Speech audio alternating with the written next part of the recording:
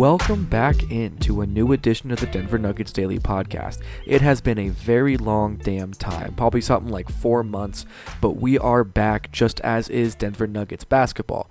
The Nuggets have already gotten their preseason underway with 2 games against the Lakers, but tonight was their first game at home against the Perth Wildcats of the Australian National Basketball League. The Nuggets struggled throughout the game, and they ended up winning 96-88, but the game was much, much closer than that. There were points to where Perth got them within 1 point, and things were seemingly kind of unhinged for the Nuggets. Frustrations were boiling over, and they really just weren't at a point to where they were in a cohesive, fluid groove on the court. Things were just kind of out of whack. And after the chaos that they've kind of gone through within the first weekend of training camp, where they had to play LeBron James in San Diego for his Lakers debut, and then LeBron James in Staples Center for his Staples Center debut, it really felt like tonight's game was just a letdown, and because the Perth Wildcats were just such a significantly less talented team, the Nuggets starters really just kind of let off the gas and never really tried to assert themselves at any point beyond the first quarter. Because of that, things got very dicey. There was a 1-point deficit only for the Perth Wildcats at one point, and this is a Perth team that lost by 58 points to the Utah Jazz just 6 days ago. With all of that coming into account, it just seemed like the Nuggets were struggling from top to bottom. Before we get into any of that, though, let me just give you a quick rundown of our sponsor of the show, Terrapin Care Station. The Denver Nuggets Daily Podcast is presented by Terrapin Care Station. Since 2010, Terrapin Care Station has been providing patients and customers with high-quality cannabis products at everyday low prices. Serving the communities of Denver, Boulder, and Aurora, they offer their own flower and concentrates, as well as all of the brands you love at prices that you just won't believe. They pride themselves in having the most knowledgeable and professional staff in the industry, and their team will work with you one-on-one to help you find the products that are just perfect for you. Their dispensaries are unassuming, safe, and discreet with ample parking at every location for a seamless retail experience. For up-to-date menus and promotions, head down to www.terrapincarestation.com or just come visit one of their 5 convenient Colorado locations today. Again, that is www.terrapincarestation.com. That is terrapincarestation.com for all of your cannabis needs. Alright, let's just get into it. So, this was really a game with 2 different stories. There was the starters' stories, and then on top of that, you had the stories of the bench players. The Nuggets starters, which is where we'll start tonight, just really struggled top to bottom. There was never really any cohesion between the group. The first quarter was great. They jumped out to something like a 15-4 lead off the bat. Guys were moving off of each other. The ball was moving great, and it was the first time that the Nuggets had their full starting unit on the court. Gary Harris missed the first 2 preseason games due to a right hamstring strain, and Jamal Murray missed the second preseason game against the Lakers due to an ankle injury. So this was the first time that we were able to see the entire Nuggets starting unit of Jamal Murray, Gary Harris, Will Barton, Paul Millsap, and Nikola Jokic all coexisting on the court together. While they started out very well, the second half and their second stint even in the second quarter, they just completely let off the gas and allowed the Perth Wildcats to really get back into this game in a way that they should have never been able to. The Nuggets are a significantly better team than the Perth Wildcats, and this game did not reflect that. That was 100% on the starters and their intensity. I asked Michael Malone after the game in his post-game press conference if this game could be a wake-up call for the Nuggets, and the first thing he said was, well, I've been awake since April 11th. April 11th alludes to the last game of the season last year when the Nuggets lost to the Minnesota Timberwolves and were eliminated from postseason contention. So you could tell he was irate that the Nuggets did not show up in the way that they should have, especially with the starters, and he emphasized that the starters needed to bring more to the table. Let's start out with the positivity with the starters, because Gary Harris was his first game back. It was the first time we got to see him in real live action, because during training camp, media doesn't get a chance to see the practices. All we get is some hearsay from different individuals, and everything we heard about Gary Harris was phenomenal. He was stronger. He was getting to the rim with ease. He was continuing to grow as a finisher at the rim, and of course his jump shot was still buttery smooth as it's always been. Jump forward to the game against Perth, and a lot of that was there for Gary. He had a very, very strong return. He finished with 13 points on 5 of 10 shooting. He only hit 1 of his 5 3-pointers, but he was clearly rusty. He got to the line once, hit both of his foul shots, had 2 assists and 1 rebound against no turnovers, and even threw a block in for good measure. the most important part of Gary's start for me was that he immediately stepped back into the role of being the most consistent player on the court, somebody that the Nuggets offense can just rely on at all times just to be who he is. He was great going to the rim. You could see his strength already, just barreling through some of these defenders that Perth had. And his finishes were strong, they were creative, they were very, very much so just exactly what you remember from him last year. And that is so important because when Gary Harris is able to score with the ball in his hands, the Nuggets offense just goes to an entirely different level, because who are you going to kind of help off of to provide help defense on Gary Harris? You can't help off Nikola Jokic because he's such a feathery touch in the mid-range. Jamal Murray is a sniper from three-point range. Will Barton can score from anywhere on the court. And Paul Millsap is a four-time All-Star who is one of the most savvy scorers in the league, and who is taking steps backward as his age starts to catch up with him, but he can still hurt you in a plethora of ways. But to see Gary Harris come out on the floor, play with the ball in his hands, slashing over the place, hitting threes, playing good defense, getting in dribble handoff action with Jokic, it really just felt nostalgic seeing him in that role again, because that's exactly what he used to do for so long.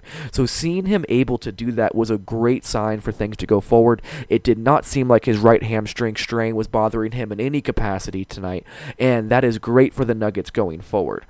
But that is really where the positivity ends. Barton was good in the first stint, but even him, he started to trail off as the game went along. I mean, Will Barton finished tonight with 11 points, 3 rebounds, 2 assists, and a steal with 2 turnovers as well. Shot 4 of 8 from the field. So it wasn't like he was bad in any capacity, but most of that damage was done in his first stint. It was not something where he was consistent throughout the game, which was really the story of the rest of the Nugget starters beyond Gary Harris. So in the first quarter, finally we got to see Will Barton's finishing at the rim return. For so long this preseason, the first 2 games, he was not able to finish those tough shots in the paint like he does so often in his career. He just wasn't the same level of finisher, and that can be attributed to a lot of things. Rust, just getting back into the swing of things. It really isn't something to be worried about, but it was something that was notable. Today, that was different. He came in and was the energy setter from the start. He was the guy who really got the Nuggets rolling once the tip happened in the game. And seeing him be able to bring that energy was so important because the Nuggets lacked it in such an incredible way for the majority of the game. He was still hitting shots. He actually hit one of his 2 3-pointers. He was 4 of 8 from the field, like I said earlier. So it was good to see him being consistent and a guy that the Nuggets can rely on offensively. He was moving the ball. It wasn't sticking in his hands, and it seemed like he was able to embrace being that 4th or 5th scorer as opposed to a guy who came off the bench and just filled it up and was the primary offensive focal point. So that was very good to see, is that Will Barton's finishing came back and he was able to get comfortable again. But as will be a theme for the majority of this podcast talking about the starters, a lot of his energy and a lot of his production tailed off in a big way after that first start. So once you get past Barton, things really get rough for the rest of the starting unit. Let's just jump to Jamal Murray because he had one of his most invisible games that I can remember from him. He only got 4 shots up tonight, and only 1 of them was made. He was 0 of 3 from the field, from three-point land, I should say, and was 2 of 3 from the free throw line. He did not add a rebound, an assist, or a steal. He had 1 block, but that's all he added beyond his very minuscule scoring on the night. I have not seen Jamal Murray just disappear in a game like this in an extremely long time. That is not the Jamal Murray we know because he's so assertive. He's a guy who wants to go out and absolutely kill you. That is why the Nuggets drafted him. That is why they feel like he can be the kind of player that takes his offense to the next level. But tonight, there just really wasn't any of that. He was working hard on the defensive end. We can't take that away from him. But it wasn't the same thing watching Jamal Murray play as we have seen in years past, in the past 2 years. But at the same time, it just wasn't something that you had to worry about necessarily. I mean, Jamal Murray will bounce back. This is one of the most lethal scorers that you're going to see on this Nuggets team. So I'm not worried about this. We don't want to turn this podcast into an overreaction, just fiasco, because this is one preseason game. And to preface everything else we're going to get into, when you play a team like Perth, it's hard to get excited. It's hard to get the energy level up. It's hard to come in with an extreme level of motivation just because they're not a team that necessarily is going to be at the same talent level or should be able to push this Nuggets team in any direction.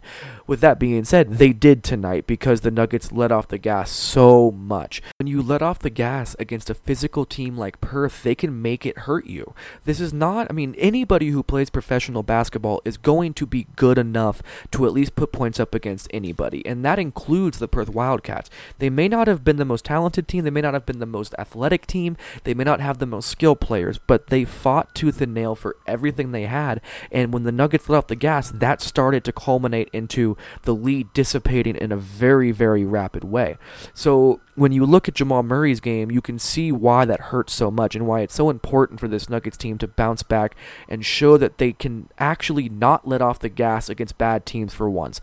The Nuggets have had the young team excuse for 3 years now. It is time for them to grow up and stop letting these games get away from them. This is a preseason game, and that's not the end of the world, and this is just working out the kinks, as Will Barton said after the game tonight, but they need to start learning that consistency, and that starts against anybody. That starts against Perth, that starts against the Clippers when they play them on opening night, as well as the next game on the preseason schedule, and it matters against the Golden State Warriors. It's every single team they're going to face. They cannot let off the gas. So Jamal Murray was as invisible as I can remember tonight, and Nikola Jokic, who is the next culprit that we're going to talk about, also struggled mightily. This was almost the anti-Nikola Jokic game. He was 1 of 5 from the field today, missed his only three-pointer, and he was 1 of 4 from the free throw line. He was just lackadaisical. He really wasn't locked in, and you could tell all the way throughout the game in the way he was doing things.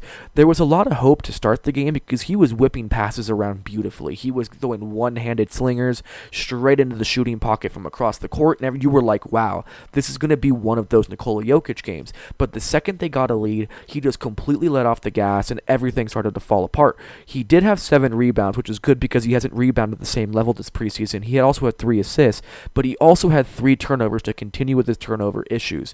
Nikola Jokic really, really struggled tonight, and it's going to be an interesting thing to follow for the rest of the preseason because so far, Nikola Jokic has not been the same Nikola Jokic. He's been a little bit more disengaged than I've remembered.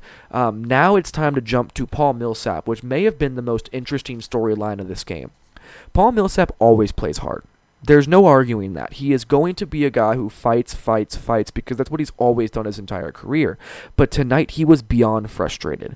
Before we get into all of that, he did have 5 points, 2 of 7 from the field, missed both of his 3-pointers, and was 1 of 2 from the foul line. He did have 9 rebounds, 3 assists, and 2 steals, but also had 4 turnovers. Between him and Nikola Jokic, they have been as turnover-prone as I can remember. This is a front court who usually makes incredibly smart decisions, but that has not been there tonight. And all of Paul Millsap's struggles culminated into a very frustrated moment. He felt that he should have been getting foul calls that were not being called.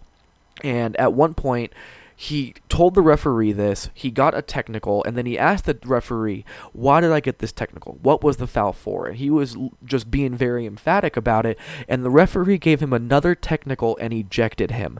This is the first time in Paul Millsap's career that he has ever been ejected from a game, from what I understand. It was just a bizarre moment, and it very much so embodied the entire game that the Nuggets went through.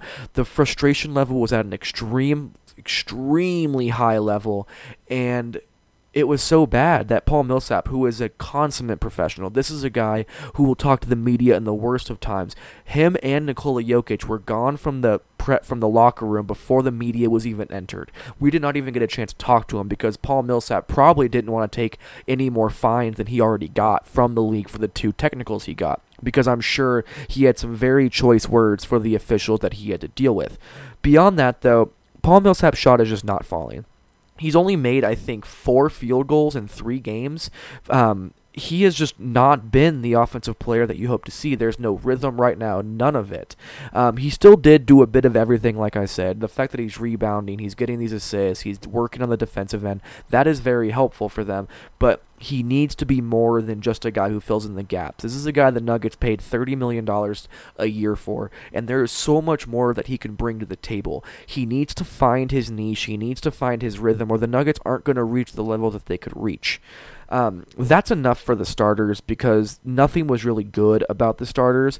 So it's time to get into the Nuggets bench, which was actually very, very strong tonight. The group of Malik Beasley, Mason Plumlee, Trey Lyles, Monte Morris, and even Torrey Craig was very, very strong tonight. That is the reason they won the game. Let's just start out with Malik Beasley because he's been the talk of training camp. Everyone's been just gushing about how good his shot has been, and for very, very good reason. I mean, at this point, I believe he's 11 for 16 from 3 in the preseason so far. That is just an absurd level of efficiency. It's very hard to find fault within Malik Beasley's game so far. He's finally learned to play within himself. He's not trying to do too much. He's not trying to force the issue. He is doing exactly what he needs to do to get playing time. He is defending his ass off. He's hitting open shots. He's making quick decisions, and he's not trying to just force himself to be a individual creator because he's not there at this point. So Malik tonight, he ended up putting up 14 points on only 7 shots. He was 5 of 7 from the field. He hit 4 of his 6 three-pointers tonight, threw in 4 rebounds, an assist, as well as a steal, and it was a plus 16. That is phenomenal. That is exactly what you're looking at from him. And you can just see that they're really growing as a group, this bench unit. He looks comfortable playing with Monte Morris, with Mason Plumlee, with Trey Lyles, with Torrey Craig. And if he can continue to play like this, he is going to end up beating out Juancho Hernangomez for that 10th roster spot. Because right now, the top 9 spots in the rotation are set. You have the starter, you have Trey Lyles, you have Torrey Craig, you have Monte Morris or Isaiah Thomas, and Mason Plumlee. Those are the 9. So there's one spot left between Juancho Hernangomez and Malik Beasley, and right now it's hard not to give Malik Beasley the nod. He has just been the better player than Juancho Hernangomez. And on top of that, his defensive ability is significantly better than what Juancho's is. So you got to give credit where credit is due. There is nobody that has worked as hard as Malik Beasley has this offseason. He even said at his exit interview after they lost to Minnesota last year that the first half of this year the first half of last year and before that he wasn't approaching the game the correct way.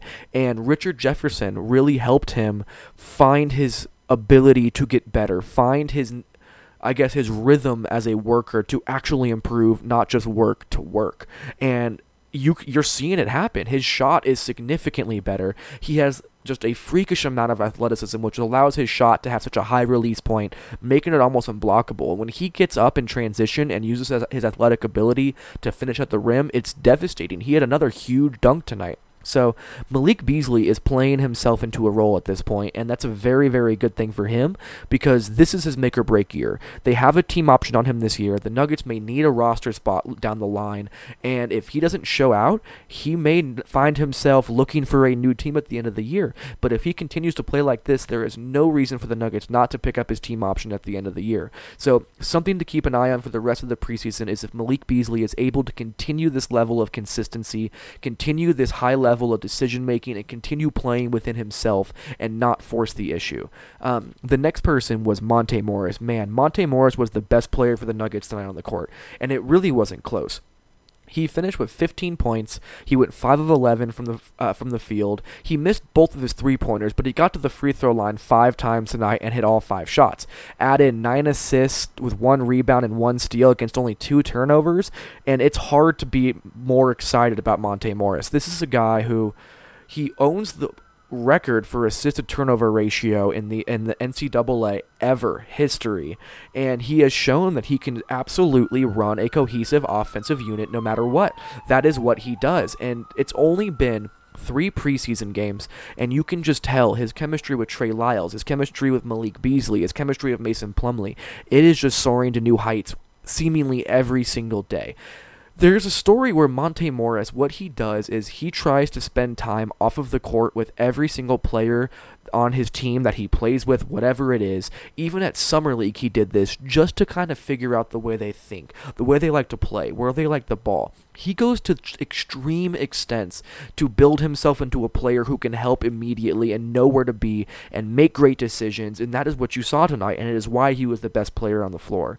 It's getting to the point where it's hard not to be confident in Monte Morris being the Nuggets' backup point guard come the opening night of the regular season on October 17th. He has just proven day in and day out that he can do all of the small little things that you want your backup point guard to do that immediately contributes to winning. The way that he would drive into the paint, retreat back out to the three-point line, suck an extra defender with him, put a dump pass down for Mason Plumlee, who now has a wide-open dunk because Monte Morris drug that defender out. He can see 2, 3, 4 steps ahead of the defense, and because of that, he is making everybody around him better. A big reason for Malik Beasley's improvement is because he has a very strong point guard to play with who will put him in a good position to succeed. And the same goes for the next player we're going to talk about, which is Mason Plumlee. Mason Plumlee is a guy who struggled a lot last year. He had some of his lowest totals of his career across the board, and he was playing with a sports hernia, which is tearing of the core muscles, which really hinders your athleticism, your lateral movement, just your overall mobility on the court. Now, Mason Plumlee is healthy, and he is playing with an actual backup point guard, which Devin Harris was fine, but he's not a point guard, and Emmanuel Mudiay was more of a dumpster fire than a helpful player in his time in Denver. Now you're seeing Mason Plumlee get the ball on the short roll, making quick decisions as a playmaker, going up for lobs and finishing with authority. He's really just finding the ability to impact the game in as many ways as possible, and that is huge for the Nuggets because being able to play through Mason Plumlee when Nikola Jokic goes to the bench allows the Nuggets to keep a continuity of how they play offensive basketball, and it allows them to have a vertical athletic threat in the front court. There really isn't another player on this roster who can be an athlete in the front court, who can go up for lobs, who can finish with authority, who can really take it to a defense and force them to collapse on him when he has the ball in the paint. So because of that, it's just going to open up the offense more and more and more for players like Trey Lyles, like Torrey Craig, like Monte Morris. So the chemistry that you're seeing grow between Monte and Mason Plumlee is going to be great looking down the line because that weaponizes your bench unit. The Nuggets bench unit was their biggest issue last year. Now it's starting to look like they could weaponize their bench unit and really, really become something that they can rely on to give them an edge when they take their starters off the floor. And the Nuggets have one of the best starting units in basketball. So if you can also have a strong bench, there's no reason this Nuggets team couldn't be a top 5 offense in basketball and be able to fight for home court advantage in the playoffs. That is really how talented they are at this point. The other reason that this Nuggets bench unit was able to open up so much is Trey Lyles. He was hitting his shots tonight. He ended up with 10 points on 4 of 7 shooting, also hitting 2 of his 5 3-pointers, and then threw in 8 rebounds and 2 assists for good measure. Just like Malik Beasley, it's Trey Lyles who has had probably one of the best camps out of all the players in the Nuggets roster. I mean, when he hits his threes, the rest of his game just flies open. He's able to get into the post, he's able to create mismatches, he's able to attack off the dribble and play make for others, or he uses athleticism to finish at the rim. He's just such a versatile offensive player that once his game opens up with his jump shot, everything else comes with it. If you go to milehighsports.com right now, I actually wrote an article about how Trey Lyles can weaponize the Nuggets bench unit. He is just such a good, versatile, dynamic player that once he gets going, I don't see a way to stop him or the Nuggets bench unit because Monte Morris is such a savvy backup point guard. Mason Plumlee is such a vertical spacing, hyper-athletic center that when you add the spacing of a stretch 4 like Trey Lyles and someone else who can create off the bounce and be able to create plays for others, the sky's the limit for this bench unit just as much as it is for the starting unit. So it's hard to be upset with anything that Trey Lyles has done. He hasn't held the ball for too long. He keeps the ball moving. He's hitting his shots, and he's really just been phenomenal top to bottom. The only player that we haven't really talked about at this point is Torrey Craig, who actually played in the NBL, so this is also a game that meant a lot to him. He wasn't necessarily phenomenal throughout this game, but he definitely had his good moments, and he was strong throughout. He played 18 minutes, got 4 shots up, made 3 of them. He had 8 points and had 2 rebounds, an assist, and a steal. So going plus 14 in 18 minutes is great, and he really just wasn't a negative. He has more to his game than he's shown in the preseason, but he's wearing a mask over his face for a shot he took during just pickup in the offseason. So that mask, it starts to bother you because the sweat gets stuck into it. You got to constantly adjust it on your face, and it's really seeming to bother him. He told me before the game that it was bothering him. But he still found a way to help, and that was really important. The last piece of this game is actually somebody who barely played, which is Juancho Hernangomez. Juancho had a great first game against the Lakers in San Diego, was almost invisible in the second game at Staples Center against the Lakers, and then jump ahead to the third preseason game, and he only saw 5 minutes of trash time tonight where he just really did not even see the court. And when he did, he had 2 turnovers, got 2 shots up, only made one of them, and just wasn't impactful. Looking at this roster, there are 9 roster spots that are set, and then there is a battle for the 10th roster spot between Malik Beasley and between Juancho Hernangomez. Sorry, it's 1 in the morning. My brain's starting to go to mush. One of those two is going to solidify that spot, and the other one is going to fall to the wayside. And looking at the future of the Nuggets roster and their financial flexibility, they're going to eventually have to make a decision on one of Juancho or Malik Beasley. And as of right now, Malik Beasley is beating out Juancho Hernangomez for the ability to play within Michael Malone's rotation.